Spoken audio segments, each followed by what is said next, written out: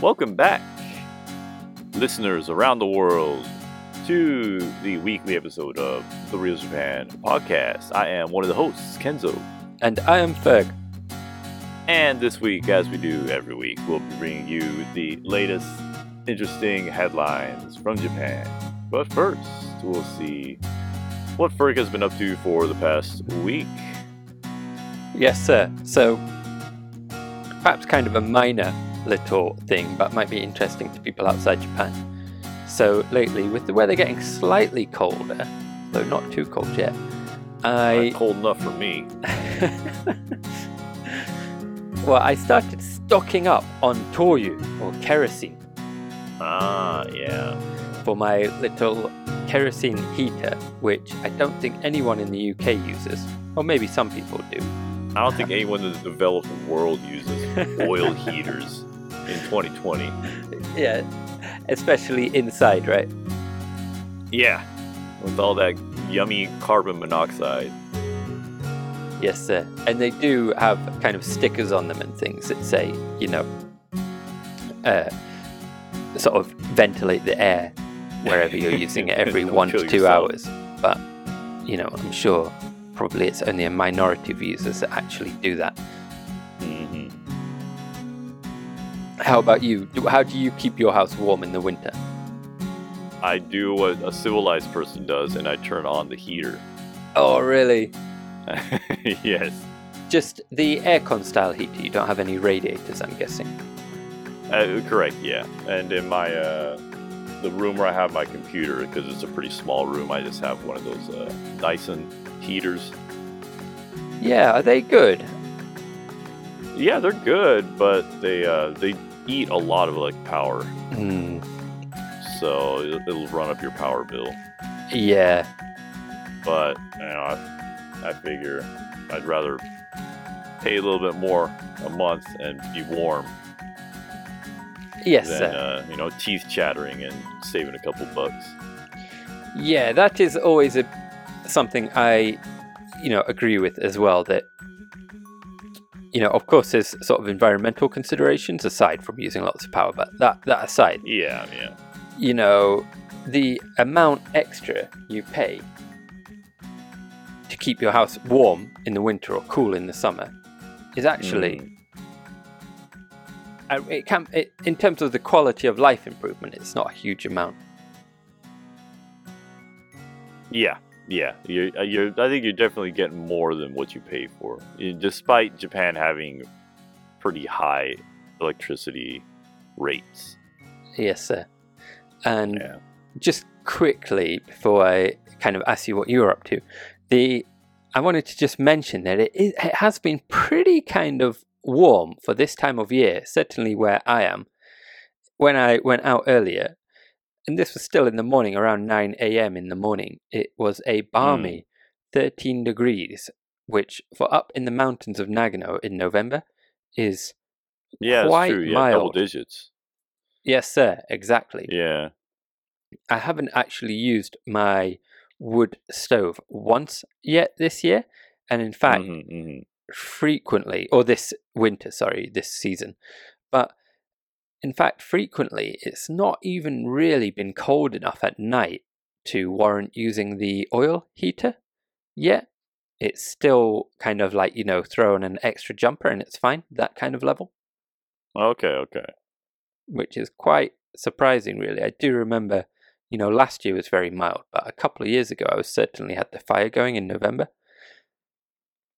Yeah, I've noticed that too, though. Relatively speaking, it's been, because it's almost December, but there are some days where you don't even I don't even turn the heater on. Exactly. So it's it's been better than most years this year for sure. Yes, sir. Certainly. Yeah. So how about you? How was your past week? I went out of the house once. I had to go the work related thing. And I had lunch, after the work thing was over, because it was in the morning. But yeah, it's I think we've said this numerous times, during this whole COVID thing. But it's just life is usual. Yes, sir. Like, everyone's out, everyone's eating lunch at the restaurant. It's other than people wearing masks. Obviously, they're not wearing masks when they're eating. But so yeah, like in a way, like when you eat at a restaurant is kind of the only time where everything feels normal because no one has their mask on. Yep. Yeah. So yeah, it was interesting, I guess.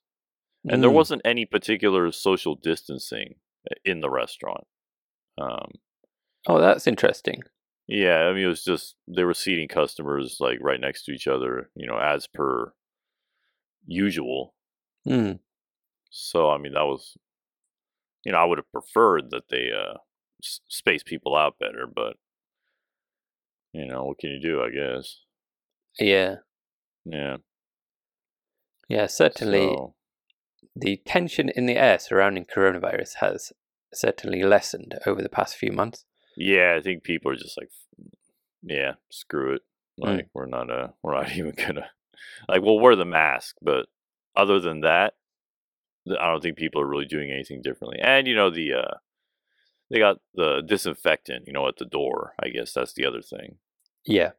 But I think other than disinfectant and masks, that's it.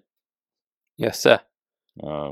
I've noticed some places will make you do they'll have one of those thermometers, like infrared thermometers. And they'll when you first walk in the door, they'll take your temperature. Yeah. And presumably, if you have a fever, they'll tell you to GTFO. But yeah, that's pretty rare, I've found. Yeah. Yeah. Certainly.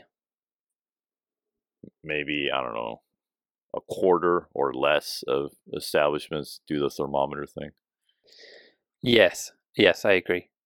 And in fact, yeah, where I live, in quite a rural community, there's plenty of people now that aren't even wearing masks. Oh, really? Yeah, I think they're kind of older people who are a bit sort of, do their own thing. Yeah.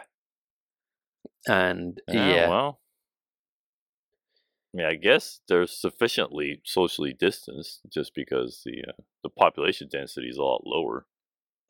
That's true. Yep. Yeah.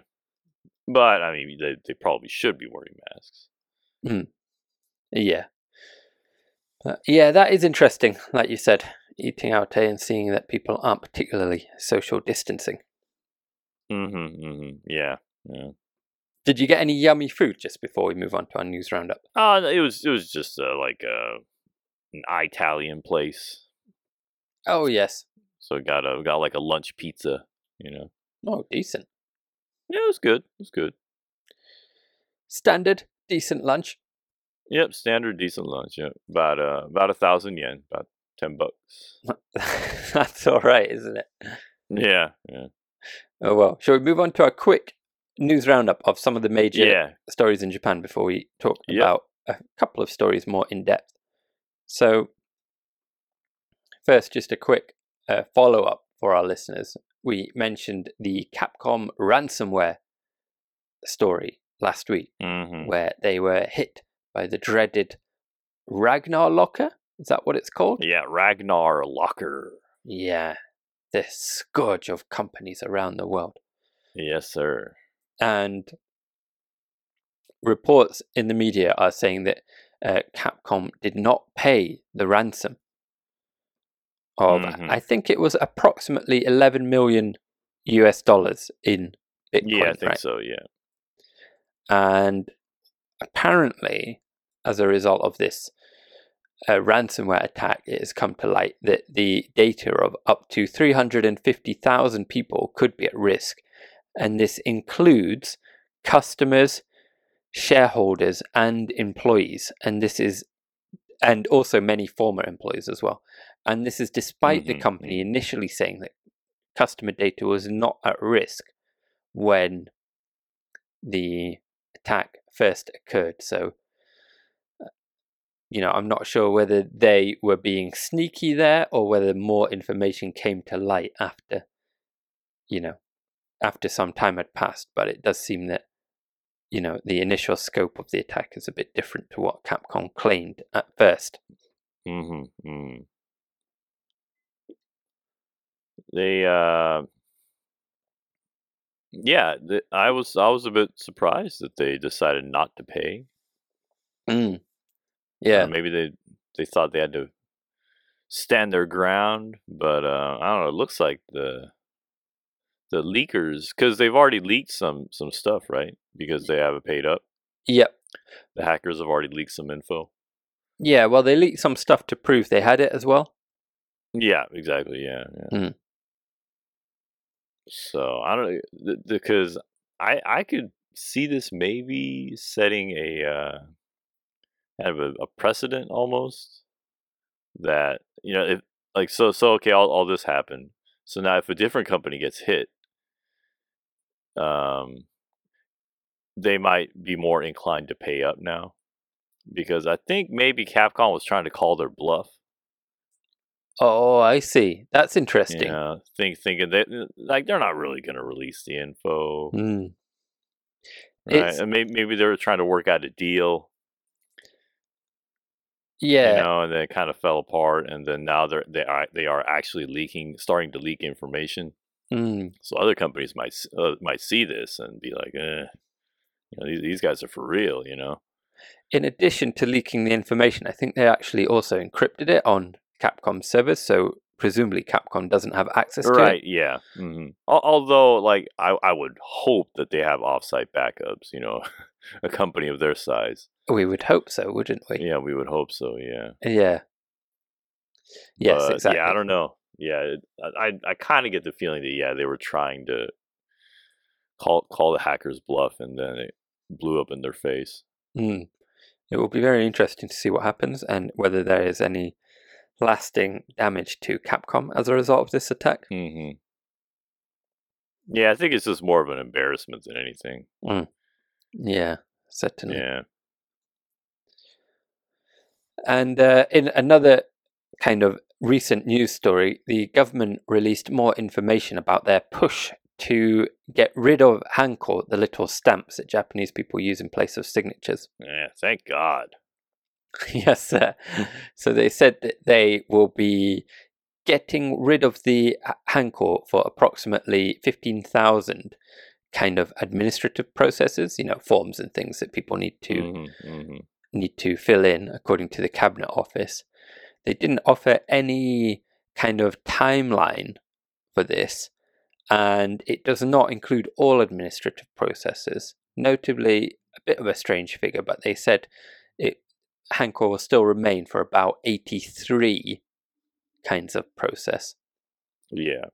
I think it's primarily they're keeping it for big transactions, right? One of the articles I read just had a few examples, but like buying a car, or buying a home, exactly, taking out a mortgage, like those kind of I guess life altering transactions.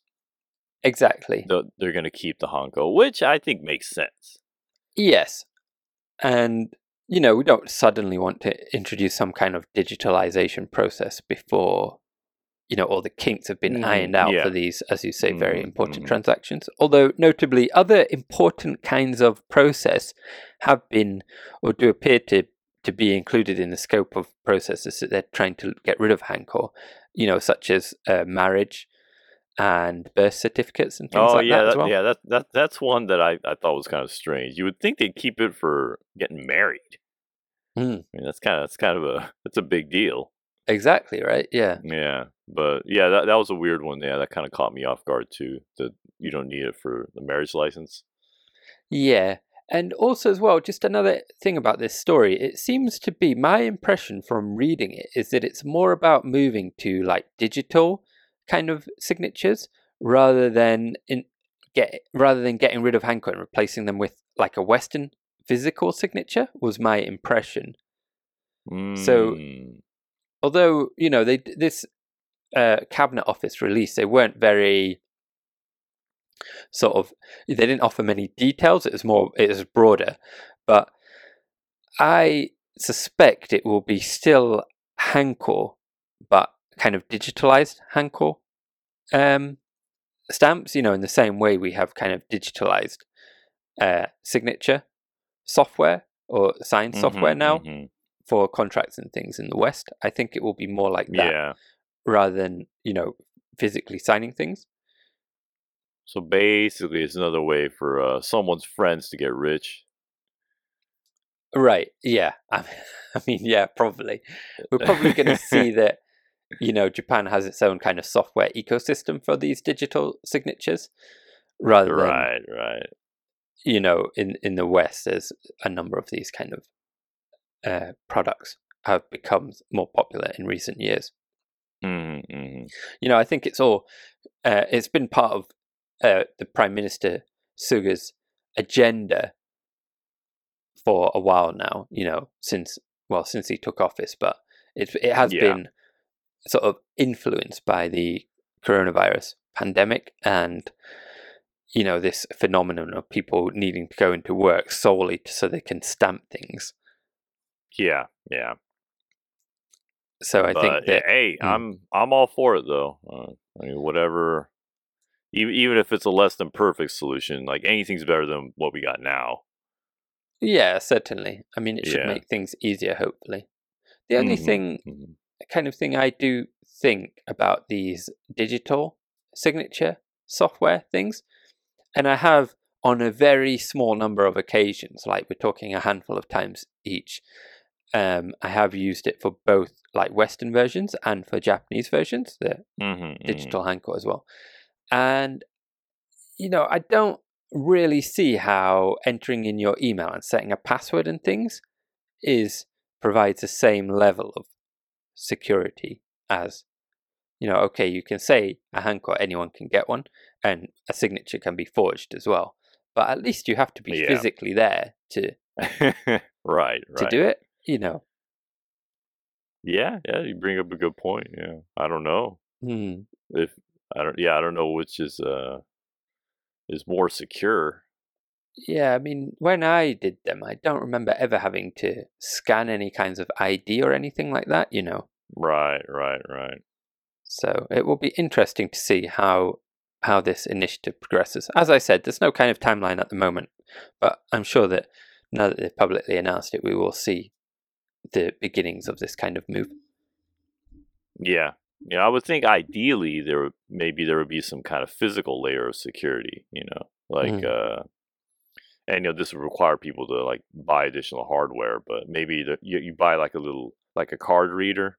And then you gotta like stick your driver's license in physically into the card reader that's hooked up to your computer, and then it'll like authenticate it. Or that would make sense, wouldn't it? Yeah, just something like that. I think that would be the best way to go about it. Yeah, I agree. Yeah, because that way, even if someone steals your password or whatever, like if they don't have physically like your driver's license, then it won't authenticate it. So yeah.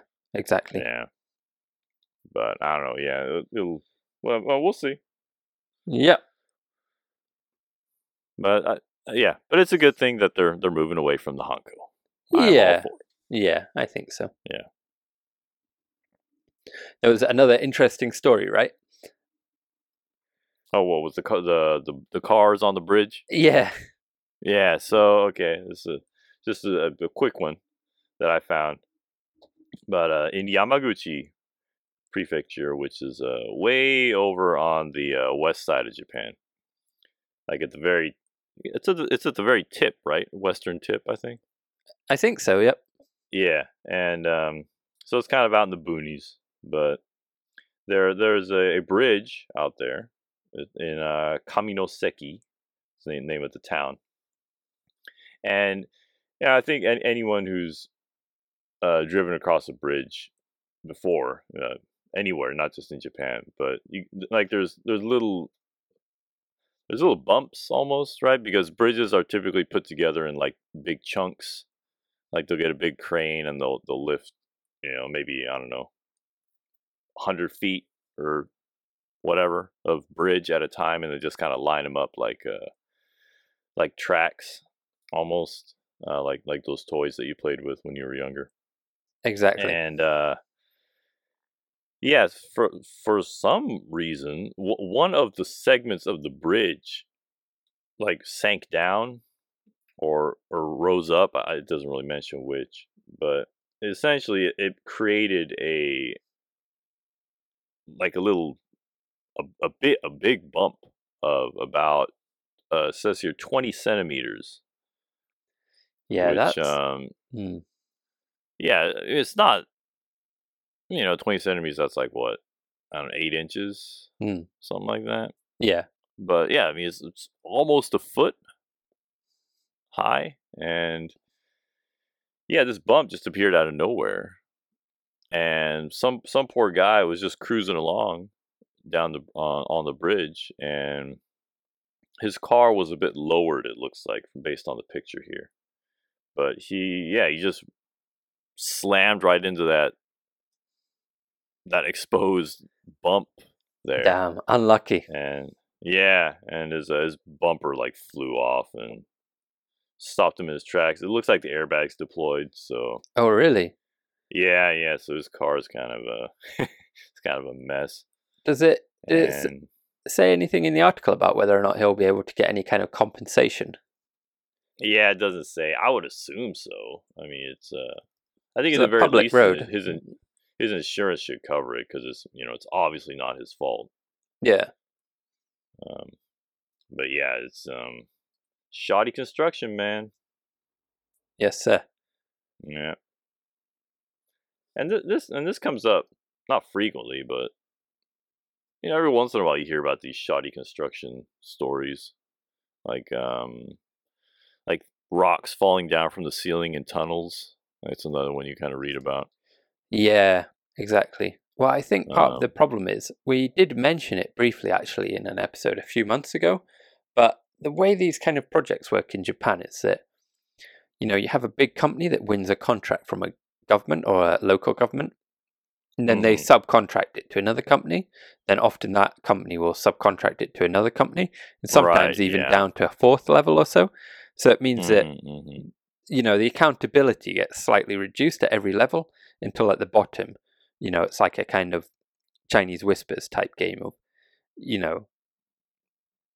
sort of who knows how much of the original specifications and criteria have been passed along at that point. And also I think that's part of the reason why they do it that way is so that it spreads out the accountability. So when something does go south, then it's like, well, it's not 100% one person's fault, which is a very Japanese way of doing business, like figuring out ways to spread out accountability. Yeah, and I think it does as well. I mean, I'm not saying that this is the case at all in this particular bridge incident without any more knowledge of it, but it does mean that if there has been any sort of dodgy, if any sort of construction standards or anything have been ignored, it allows like the company at the top of the chain to sort of say, well, it wasn't us. They might have known that somehow a bridge was constructed for much cheaper than it should have been, but they sort of turn a blind eye to it. Yeah. I mean, thankfully in this case, like the damage seems to have been minor, right? Some poor dude. Yeah, and no one was injured. Yeah. Although I don't know, maybe the driver had minor injuries from the airbag. Yeah. But nothing major. Just some poor guy getting the shock of his life, driving along the road. That sucks. Oh dear. Oh well. Yeah. And just the final item in our little roundup, the kind of coronavirus update. So there were 950 new cases in the 24 hours leading up to 10 a.m. on the 16th of November, bringing the total to 119,786 cases in Japan, the total cumulative total overall. And 11 new deaths over that same period for a total of 1,906 deaths. And that number itself, the 950 new cases, is not super high, but it is the first time for 9 days that the number has been below 1,000. Over the past week or so, we've consistently seen cases, the number of new cases, generally around the kind of like 1,500 mark, which, as we mentioned last week, is kind of high and kind of worrying. Mm-hmm. It did include also 180 new cases in Tokyo. Again, slightly lower than the sort of numbers we've seen recently. We've seen numbers creeping up around the 200 to 300 mark lately. Yeah. Slightly lower. Still got a slightly kind of worrying situation going on in Sapporo. The government there is going to, according to the media, start asking people. Oh, sorry, they actually already have started asking people to refrain from non-essential outings. Basically, this is kind of as close as Japan gets to a lockdown. Because Japan cannot legally have a proper lockdown, so this is, for all intents and purposes, this is a lockdown in Sapporo. Exactly. They have already asked parts of Sapporo being like the capital of Hokkaido Prefecture. They have already asked parts of Sapporo City or businesses in parts of the city to stop operating between 10 a.m. and 5 a.m. So mainly, like bars and late night restaurants and things. Oh, sorry. Did I say 10 a.m.? Sorry, I meant 10 p.m. And 5 a.m. Yeah, so the nighttime hours. And the media are saying these measures are likely to be expanded to the entire city as well. So quite worrying in Hokkaido. I mean, Hokkaido has suffered, more than most areas in Japan as a result of the coronavirus. It was one of the first to really be hit by coronavirus. Yeah, back in was it February or March or something like that? Yeah, they were one of the first areas to get really hit hard. Exactly. I wonder, do you think it might be connected to the fact that temperatures in Hokkaido are generally colder? It's the winter comes quicker. It would seem that way, but then you look at like Okinawa, which was also like at one point it was pretty. The case numbers were getting a bit worrying there. Like they were definitely outpacing the rest of the country, and that place is really warm. So yeah, I don't know. Yeah, very true. And in Europe, when coronavirus first struck, it hit places like Italy and Spain the hardest. Right. And then certainly not the coldest places in Europe. So it is interesting. We also had like the Middle Eastern respiratory syndrome, MERS, right? Yeah. A few years ago, and that was obviously centered on the Middle East, where it's not particularly cold. So, but hopefully Japan gets through the winter okay. Yeah. Well, we'll see. We'll see, certainly. Oh, just one quick final point in our news roundup. So Thomas Bach, the president of the International Olympic Committee, visited Japan and was talking about kind of, the games. And he... Oh, boy. He, amid the kind of tide of turning public opinion, but he said that Olympic athletes will not be forced to get COVID-19 vaccinations, which I thought was kind of an interesting statement to make. He said they should get them as a show of solidarity with the Japanese, but they would not be, they would not be forced to get them.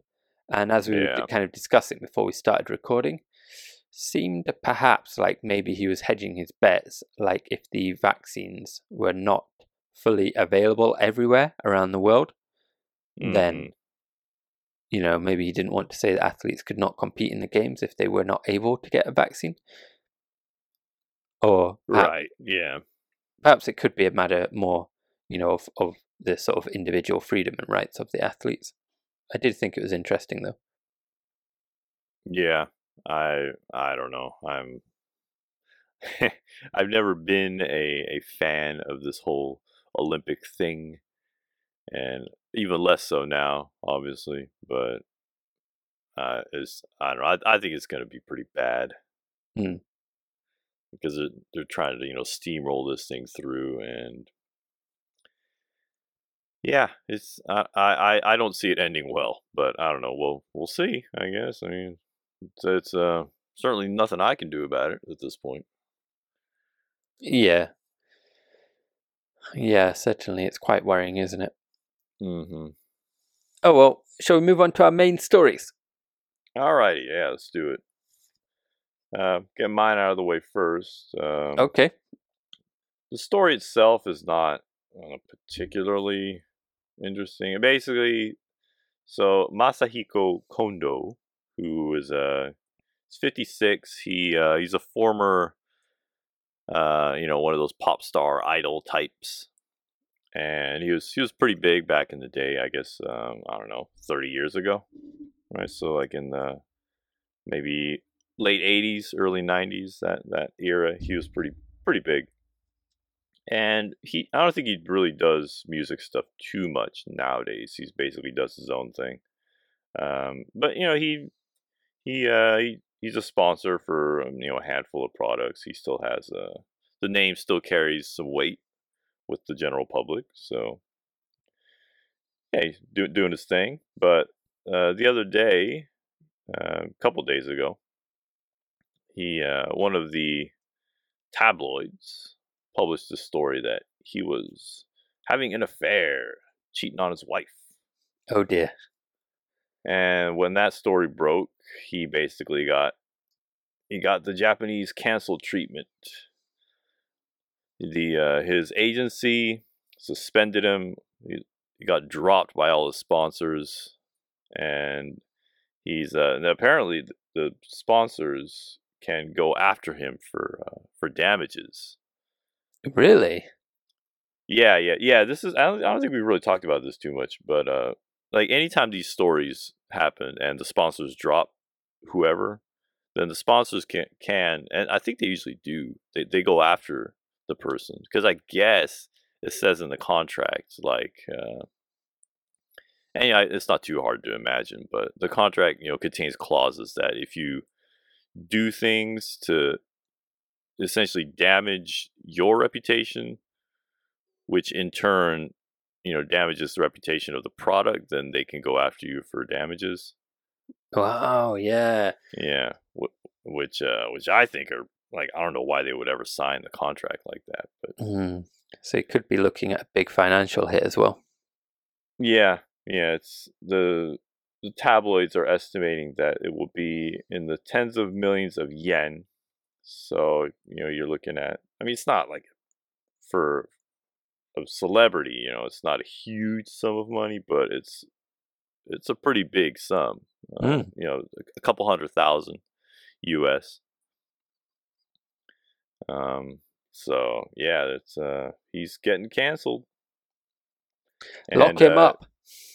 Yeah, but yeah, we were talking about this before we started recording, and we were saying how it's usually the celebrity was doing, like, maybe he was smoking weed, or maybe he was shooting up heroin or whatever, or driving dangerously as well. Yeah, or driving under the influence, which is illegal activity. So I mean, I still disagree with the whole cancel culture, but I mean, maybe it's like, well, okay, if he's a criminal, right? I mean, even though I think that the crime is bullshit, as far as with the weed, but that's just me.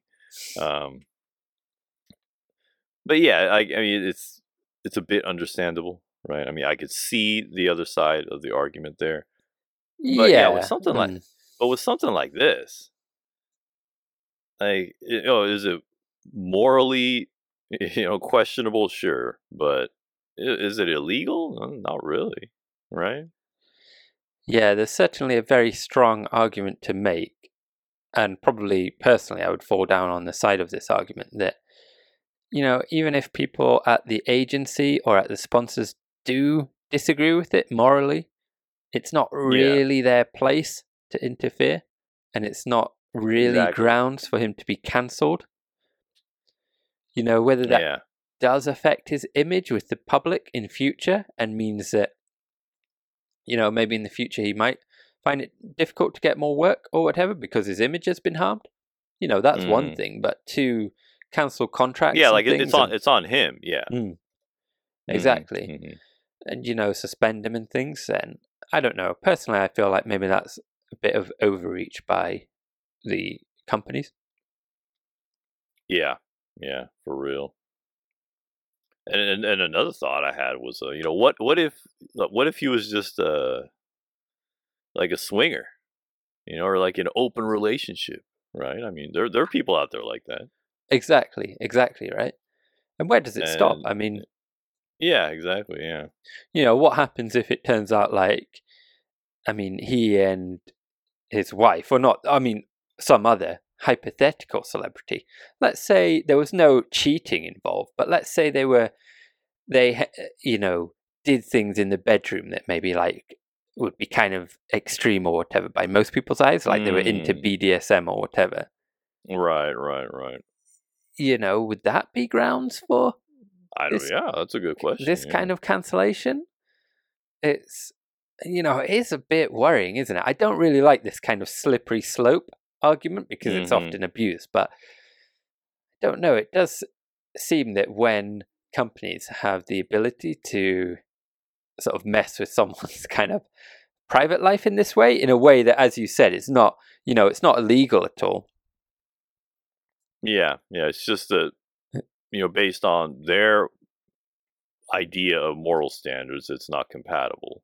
And hey, they're private companies, right? I mean, they're free to, make contracts with whoever they want and cancel them as they see fit. So, I mean, they can do what they want, but yeah, at the same time, it's, I don't know, I don't like it. No, it is a bit, yeah. I tend to, obviously not condoning him cheating on his wife, but it is a bit, I don't know. It is kind of worrying to see him being suspended and cancelled because of it. Yeah. Oh, well, maybe he could pay off, whatever damages he has to and still have plenty to live comfortably on. Yeah. And figure out his marital issues. Yeah, I guess, yeah. Oh, and also, I think part of the problem stems from, in Japan at least, is that the vast majority of celebrities are represented by an agency. Yeah. So the agency has a lot of power over these people, whereas in the West, it's much more common for people to, I mean, they'll have an agent, but they represent themselves, you know what I mean? Exactly. So, like, they're much more in control of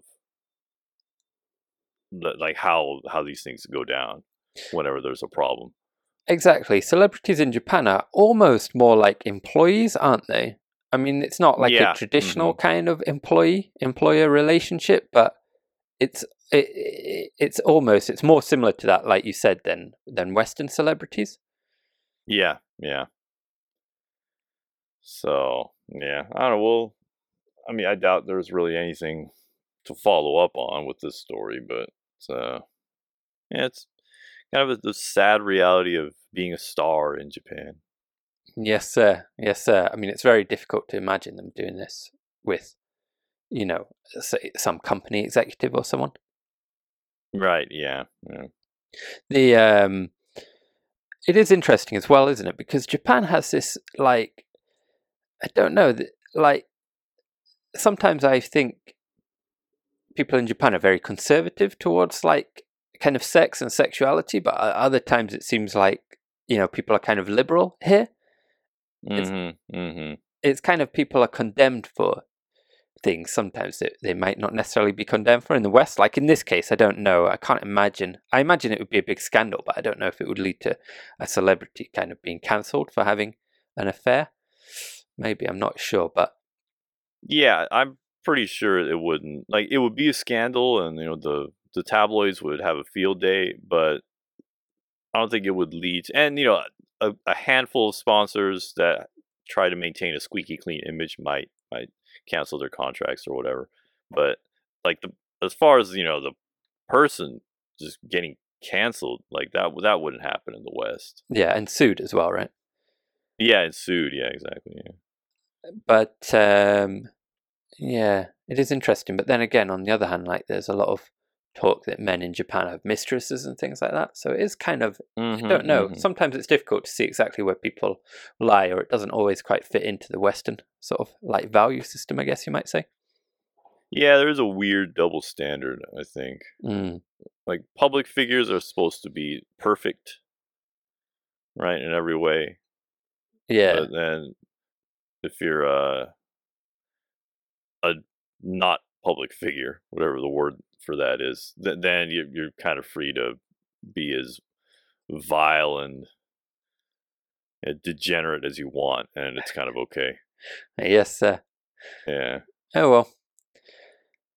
Right, shall we move on to our next in-depth story. So last week we brought listeners an update on Princess Mako and Kei Komuro, their kind of wedding plans. This was related to Princess Mako's father, Fumihito, being sort of formally declared first in line to the throne after his brother, the Emperor Naruhito. And just after we mentioned it, I think it might have been on Friday last week, actually, Princess Mako released a statement through the sort of imperial household, reiterating her and Kei Komuro's strong desire to get married. So in light of them releasing that statement, just kind of wanted to go through a bit more of the background, and in particular talk about her mother, Princess Kiko, because she's kind of an interesting figure. All right. But it is interesting, just a bit of an aside, it is interesting for me personally because I've been watching The Crown on Netflix lately, which, do you know that? It's about the British royal family. Yeah, I haven't actually watched it, but I know of it, yeah.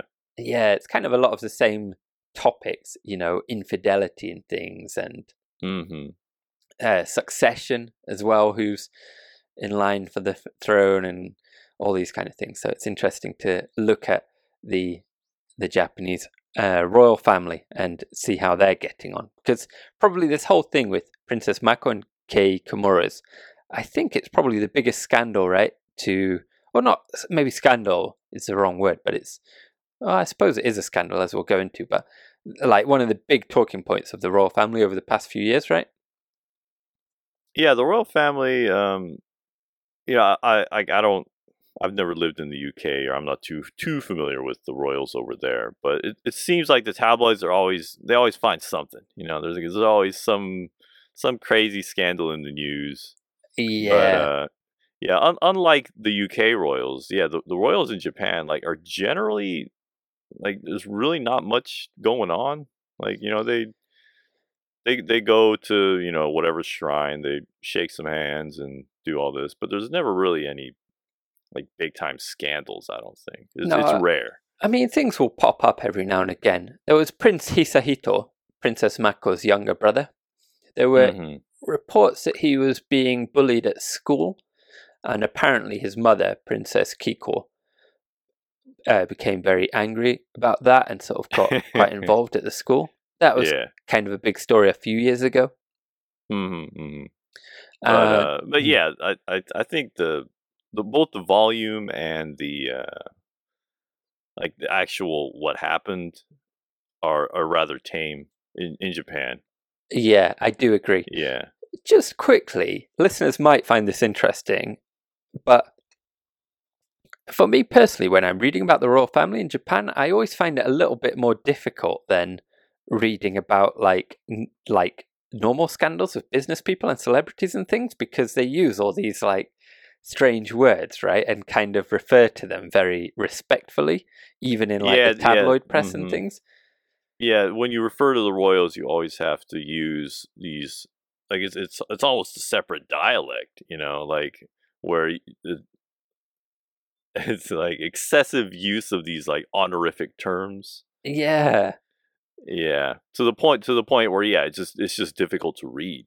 Yeah, so I don't know. I wonder if that affects public perception somehow. Certainly for me as a non-native, Japanese speaker, it can be quite difficult sometimes, or more difficult than other normal kinds of articles. But anyway, so back to Princess Mako and Kei Komuro. Kei Komuro, obviously Princess Mako is, a member of the royal family. Kei Komuro is a 29-year-old law student. He's studying overseas in America. It's a dirty commoner. A dirty commoner. And so they met, Princess Mako and Kei Komuro met back in 2012 when they were students at International Christian University in Tokyo. And they announced their engagement, I think it was in 2017. And then the following year, in 2018, they decided to postpone their marriage. And this was kind of when the whole scandal broke about Kei Komuro's, as we mentioned last week, Kei Komuro's mother owing money to her former fiancé, apparently, that it seems this money, approximately 4 million yen, roughly $40,000, was in large part used for Kei Komuro's education. And remember, she allegedly owes money. Allegedly owes it. Because exactly. She claims it was a gift. But then the former fiancé, after, and I mean, and this is, part of why it's so murky, but it's like after they broke up, he was like, no, that was a loan. So I want my money back. So, I don't know. Exactly. Yeah.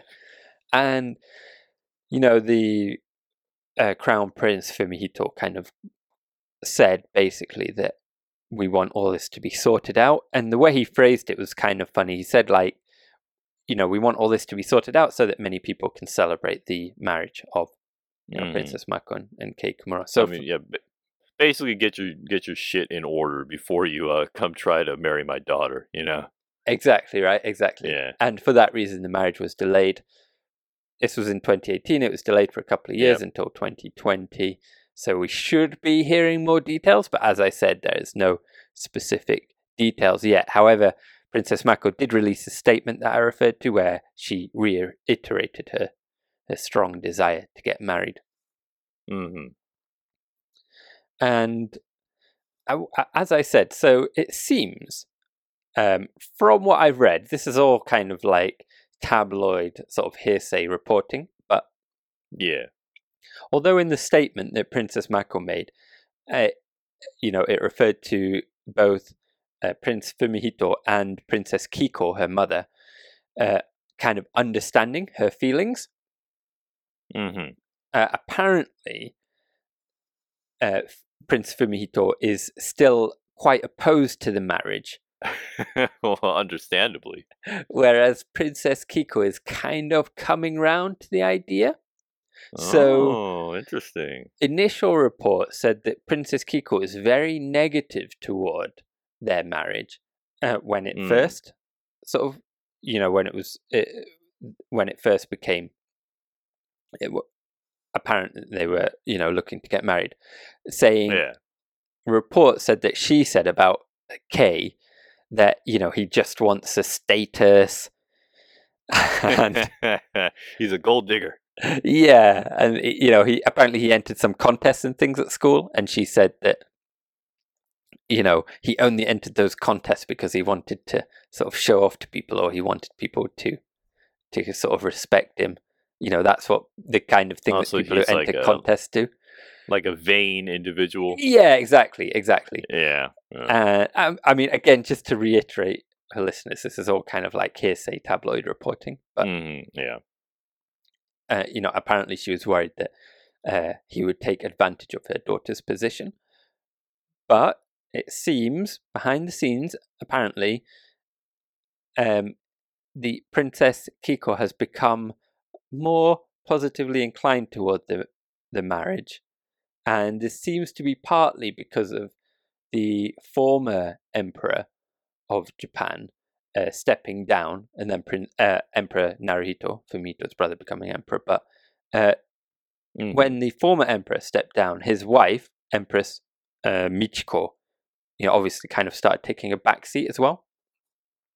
And she had originally, Empress Michiko had been very opposed to it, and Princess Kiko was kind of wary of Empress Michiko as her mother-in-law, and so was taking a similar kind of stance, but apparently she's become more confident, more self-assured, and is now sort of coming around and being a bit more positive.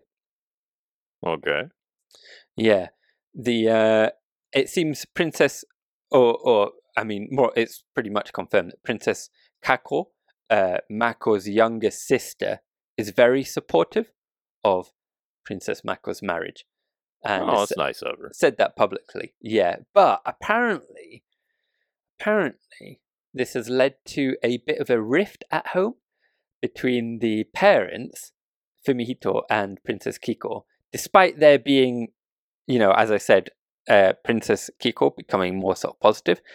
Apparently, it's led to a bit of a split between the parents and their children, Princess Kako and Princess Mako, with the parents and children barely talking to each other and communicating by, emails and text messages, even when they're in the same house and eating separately. Wow! So they all get separate Uber Eats, huh? Yes, sir. Well, apparently, again, this is all tabloid reporting, so it's difficult to see how much of it is true. I mean, this could be like normal behavior, couldn't it? I mean, it's not that unusual, I think, to text someone you live with when you're downstairs. Well, especially because I'm sure they live in a huge house, right? Right. Yeah. So, if I have to walk 5 minutes to, ask my sister if I can borrow a pen, I might just text her. Yeah, exactly, right? Yeah. And then eating meals separately as well. If they are very busy doing lots of kind of royal duties, it's not that inconceivable that they might frequently eat separately. Mm-hmm. Right. But maybe there is a big rift in this family. Maybe. The story of Princess Kiko is kind of quite interesting. Her and Prince Fumihito met at Gakushuin University in Tokyo, which is a private university that has very strong ties with the imperial family. It was actually originally established to teach like kind of Japanese nobility or the kids of Japanese nobility. Yeah, but and just as an interesting aside, there's the university. It's in Tokyo, and there's a really classy condo that's like right next to the university, and like I think one or multiple royals live in that condo. Oh, really? Yeah. Well, they're not royals anymore because they got married, and because they were women and they got married, so they're technically no longer royals. But they actually live in that condo right next to the university. Oh, interesting. Yeah.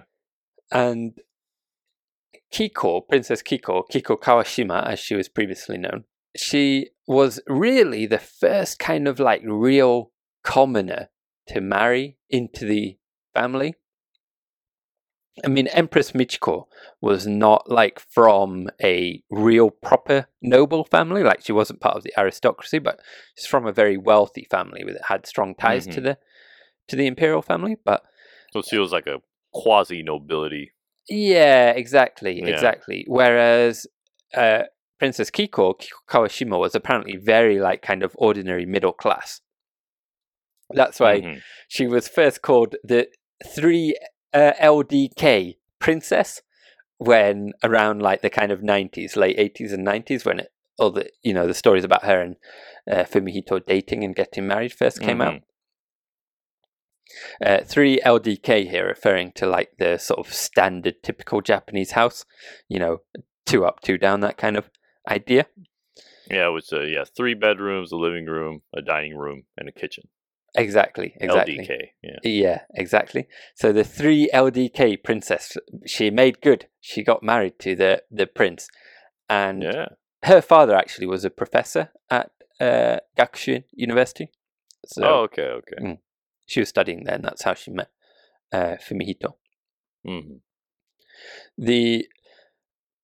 I mean, presumably she was like never kind of expected to be the mother of the heir to the throne, Prince Hisahito, who will presumably eventually become emperor of Japan. Yeah. She was getting married to the younger brother, kind of like, I suppose, like Meghan Markle, not, presumably never thinking that she would be in this position. Yeah, I mean, the expectation was, of course, that the older brother would have a boy, and that boy would be next in line, as what, I guess usually, that's how things go down, but not necessarily. And yeah, in this case, it didn't happen that way. Exactly. And not to delve too much into it, because it's not really like the topic today, but the whole story about Princess Masako, who is the emperor, or I suppose she'd be Empress Masako, I guess now, but her, husband is Emperor Naruhito, and she apparently, like, the whole pressure of trying to produce a male heir has been really, really difficult on her. There are a lot of reports around kind of like the mid 2000s, like around like 2004, 2005, that she was not doing very well, kind of mentally, because of that. Yeah, her mental health is always, based on, again, a lot of this is kind of tabloidy stuff, but yeah, her mental health was really suffering. And she made very few public appearances too during the time, which kind of underscores that there's probably some truth to that. Exactly. Yeah. And I mean, the Emperor Naruhito, who was the Crown Prince Naruhito at that time, did kind of come out and speak in support of his wife, saying, give her a bit of space and she's doing fine, that kind of thing. So yeah. But apparently, so Princess Kiko, the former Kiko Kawashima, when she first moved, got married to Fumihito, Prince Fumihito, and kind of became a part of the royal family, she had to be taught loads of things, apparently, by her ladies in waiting and maids and things. Because there's all these proper official ways to do things. Like, one example given in the article I read was tying a furoshiki, because I'm sure most, particularly Japanese women, can tie a furoshiki, but there's kind of like proper ways to do it. And things. Oh, sorry, just for listeners, a furoshiki being like a kind of like a cloth, right? A Japanese cloth that you can use to tie up in small kind of bundles and things. Yeah, it's I guess people use it. It's basically like an old school shopping bag.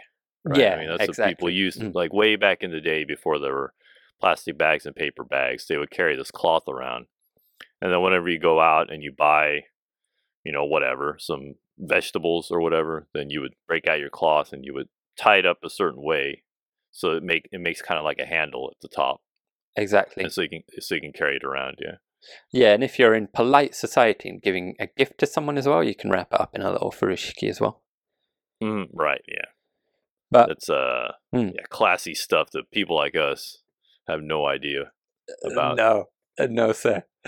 Apparently, Princess Kiko had to be taught loads of these kind of things. But back in those days, this was quite interesting, I thought. So according to the article I read, her household. So, they're kind of like two separate households now, the two branches. You've got like the Prince or the Emperor Naruhito's branch, and you've got his younger brother, Prince Fumihito's branch. And the Emperor's branch is kind of like the Harunomiya, it's called in Japanese. And we've got the Akishinomiya, is the Prince Fumihito's branch. And apparently the Harunomiya, the Emperor's branch, had, back in those days, around like kind of like the 90s and around when they got married, had a staff of around 60 and private funds. This is like, money for them basically to spend on their expenses and things and whatever they wanted to. Party of around 320 million yen per year. So, wow. Roughly speaking, approximately $3.2 million per year. Quite a significant sum of money, right? Just, for private funds. Doing nothing. Yes, sir. But in contrast, his younger brother, Prince Fumihito's branch, the Akishinomiya, had a staff of only 16 compared to that staff of 60, and funds of 54 million yen per year, around 540,000 US dollars, which I thought was very interesting because, yes, it's more than the vast majority of normal, like, working people will earn. Right, but it's not but it's not crazy, is it? Yeah, I know what you're saying. It's not like when you think royal family, I mean, you certainly think they're making more than $500,000 a year. Exactly, right? Yeah. Of course, this is like on top of, like many of their expenses will be paid for. Yeah. I mean, they like no rent, no utilities. Exactly, right. No car payments, right? I mean, basically, their core expenses are basically zero, I guess. Exactly, right. Yeah. Yeah. So it's not quite comparable to a normal family, but I did think that was very interesting. Although, since Fumihito became next in line to the throne, apparently their staff has increased to 51 staff, which is very similar to the Harunomiya, the main branch, has 60 staff, and the Akishinomiya, the younger brothers branch, has 51. So kind of similar, a big step up in status almost. Yeah.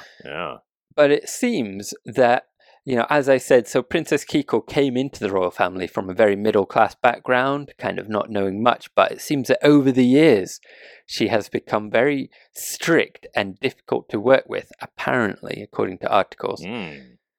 She, gave extremely kind of detailed and kind of strict instructions to her staff, apparently.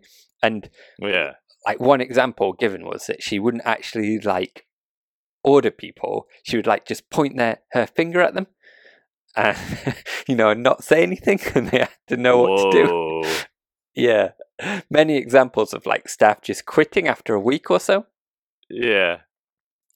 The article I read it also mentioned one kind of veteran. Apparently this woman was like a veteran kind of customer service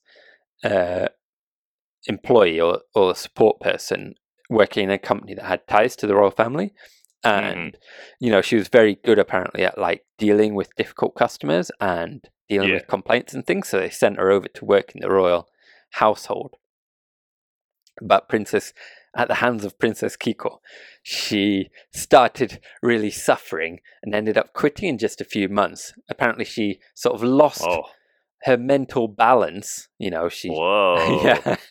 And her hands began constantly shaking all the time. Yeah. In one particular example, she was brutal. She had to write a thank you letter for something. I guess something that the princess attended, and because as I sort of mentioned when reading articles about the royal family, but the language that the royal family use is kind of somewhat different to normal Japanese. So she had to write this thank you letter in this sort of very, very formal Japanese. And as this was within her first few weeks on the job, apparently she was not able to do it correctly, and Princess Kiko just kept instructing her to like rewrite the letter over and over again. Was an example that was given. Again, it's all tabloid reporting, so who knows this? I mean, maybe Princess Kiko is an absolutely lovely employer, and this is all kind of cobbled together from bits and pieces, but I mean, it is quite interesting. But so anyway, as I said, just in summary, that despite her interesting background and perhaps interesting personality, it seems that Princess Kiko has kind of come round a bit to Princess Mako's marriage to Kei Komuro. Okay. Well, I think he's a scumbag, but I mean, it's like, just dude, get your shit together, man.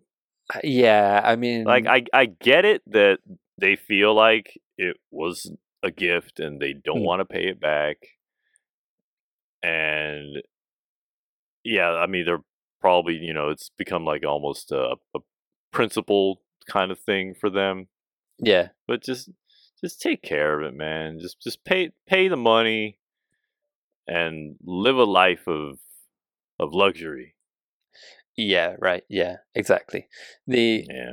And I mean, it's always dangerous delving into the comments on articles and things, but yeah, reading the comments below, like sort of YouTube news clips and on, articles about this, there is a lot of negative kind of feeling toward their marriage.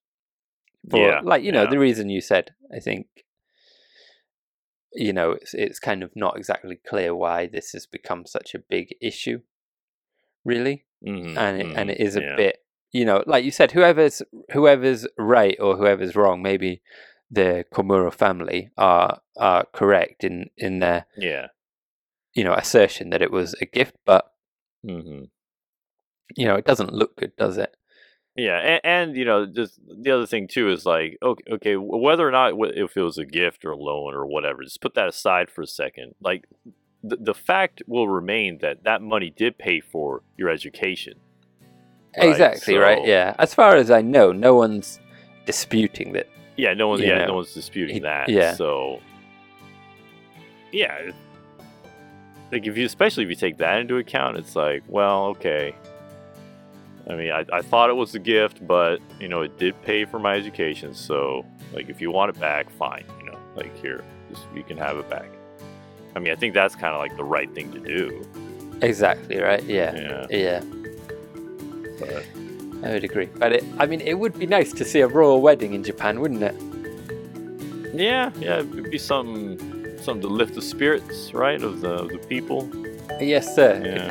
If it does go ahead, it will be, of course, like the traditional Japanese style, right? Not the Western style. The imperial family in Japan always do things like the proper Japanese way, don't they?